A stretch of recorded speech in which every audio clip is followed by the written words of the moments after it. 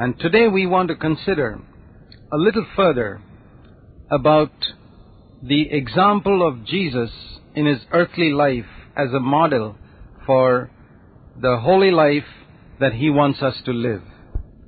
As we look at the life of Jesus, we have been seeing that God not only sent His Son to die for the sins of the world, but that the way He lived on earth is to be a demonstration to all of us as to how God wants man to live. And we saw His humility. We've seen a little bit about His holiness. It was a life that overcame sin. It was a life of purity. What was the source of this? Jesus' holiness came out of a life of meditation in the Word of God. We read in the Scriptures in Luke chapter 2 that when He was 12 years old, He knew enough of the Scriptures to even confound the great scholars of His time. And remember, in those days, there were no printed Bibles like we have today. People did not have a Bible in their homes. Nobody had a Bible in their home. Bibles, the Old Testament, was handwritten, and only the synagogue in the village or town would have a copy. Only rich people could afford to have even portions of the Old Testament with them. So it's only those who listened carefully when they were being taught by the rabbis in the synagogue who could know what the Scripture said. And Jesus listened as a little boy. Remember, He had emptied Himself of all that supernatural ability He had as God. He came as a little baby, and the Bible says He grew in wisdom.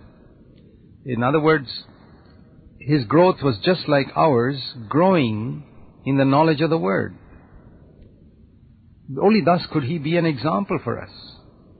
And from that meditation in the Word of God, He saw and understood what the Father wanted, just like we can understand it. And He saw that the Word of God spoke more than what was written on the surface. He dug deep. The Bible says that if you dig as you would dig for hidden treasure, it's only then that you will find the knowledge of God. To have a superficial knowledge of the Bible, that is easy. You can read the Bible like you read a physics book or a chemistry book and get knowledge. But to know God through His Word, that's quite a different thing.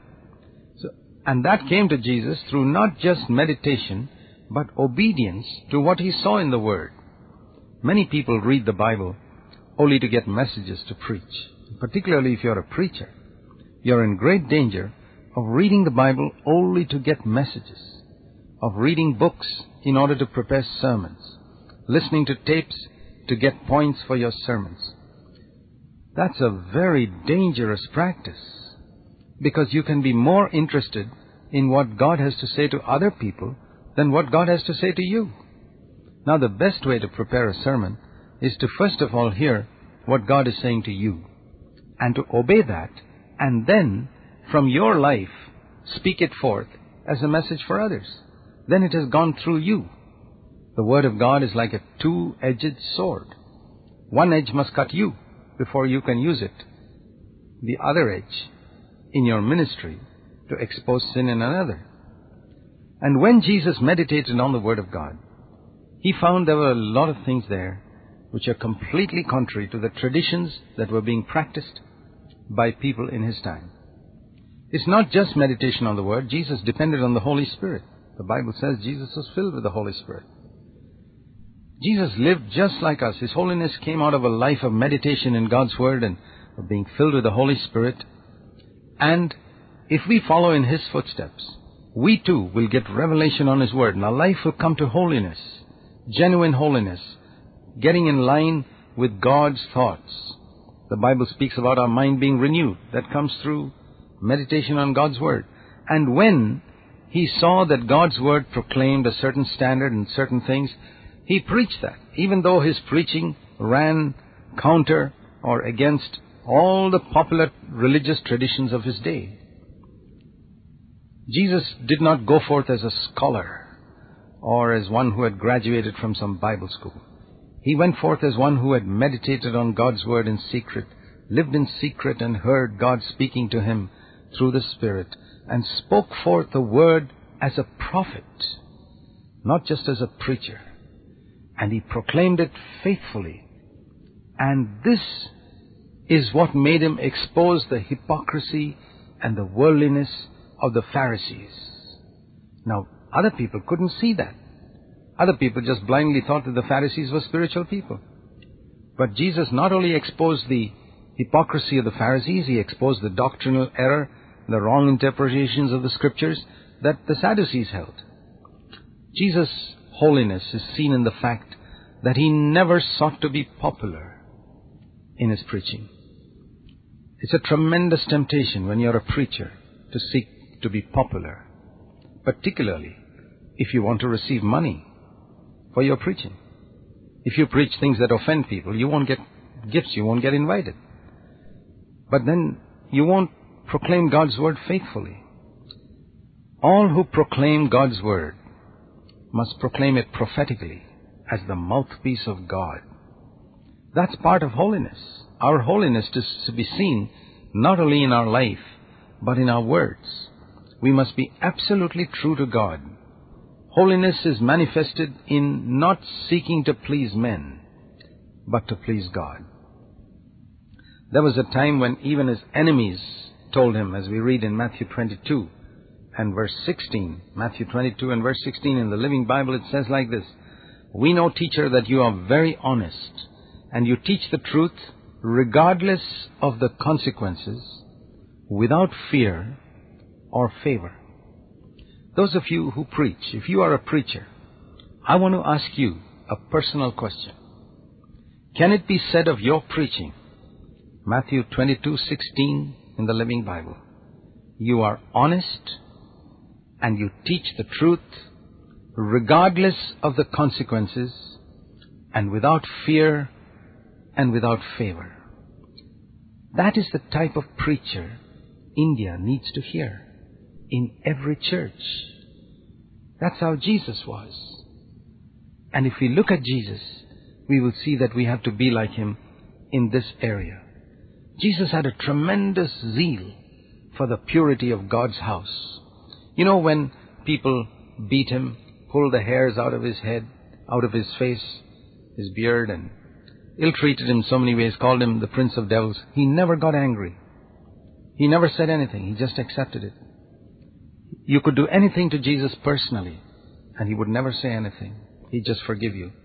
But when he saw God's house being defiled by people trying to make money in the name of religion, then he was a different person. It says he made a whip and he scourged, drove them all out of the temple. We read in John chapter 2 verse 15, and he said, "Stop making my Father's house a house of business." And then his disciples remembered what it was written in the Scriptures in the Old Testament, "Zeal for your house will consume me." Righteous anger burned in him. Do you know the meaning of that verse in Ephesians 4:26 where it says, "Be angry, but do not sin"? What's the meaning of that? There's a command there to be angry. Now, we've always thought that anger is a sin. Anger is a sin in certain situations. In certain other situations, it says in Ephesians 4:26, we must be angry. How to know the difference? Well, we can know the difference from the life of Jesus. When was it he was not angry? When they insulted him, spoke evil of him, slapped him, beat him, pulled the hairs from his beard, spat on him, crucified him. He was never angry. He said, "Father, forgive them." When was he angry? He was angry when God's house was being defiled, when poor people were being exploited, when a man with a withered hand, the Pharisees and the elders of the synagogue would not allow him to be healed on the Sabbath day. So we see the type of anger that we need to have is when we see God's house and God's name being dishonored, when we see poor people being exploited. And when is it we should never be angry? When people insult us, harm us, exploit us, and do all types of evil to us and speak all types of evil to us. So in anything concerning ourselves, we should never be angry. But when it concerns the purity of God's house and the way people exploit others, then we need to be angry. Unfortunately, in the world, it's the other way around. It's tragic, but people in the world get angry when it concerns themselves. And when they see God's name being dishonored in the church, they're not angry. That's exactly the opposite of how it was with Jesus. Jesus was angry only when it concerned God's house. There is an anger that is holy, and there is an anger that is sinful. And when Jesus used the whip that day in the temple, he was not bothered whether people misunderstood him. He was not bothered what even his disciples thought about him. He was only concerned about the purity of God's house. He didn't lose control of himself. He was in perfect control of himself. But he was not diplomatic. He didn't go to those people who were changing money and say, "Will you gentlemen please move your tables?" He never said anything like that. He turned their tables and made the coins run here and there and chased the sheep and the oxen and the birds all out of the compound. Yeah, that wasn't a very gentlemanly thing to do. But when it came to the purity of God's house, Jesus was fiery. He came to bring a sword, and he used it unsparingly. It cut, it wounded, and it hurt, and thus the Father's glory was manifested.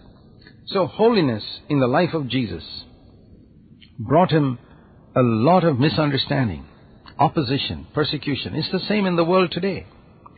You're not going to be popular if you live a holy life. I mean, if you're only thinking in terms of paying your taxes and washing people's feet and doing what is right and never exposing sin in Christendom, then you may be popular, but then you're diplomatic. But if you follow Jesus all the way, your holiness will lead you to expose sin. The Bible says we must, by our life, expose and rebuke the works of darkness. Ephesians 5. Jesus' life was the most beautiful, the most orderly, the most peaceful, and the happiest life this world has ever seen. Because he was only interested in pleasing God. He was not interested in pleasing a single human being. He didn't care about people's opinions. Do you know that you and I can live such a life? Do you long for such a life? Why don't you bow your heads right now as you're listening and pray a simple prayer. Say, "Lord Jesus, I've been trying to please men too much. Forgive me. Help me to follow you and seek to please you alone."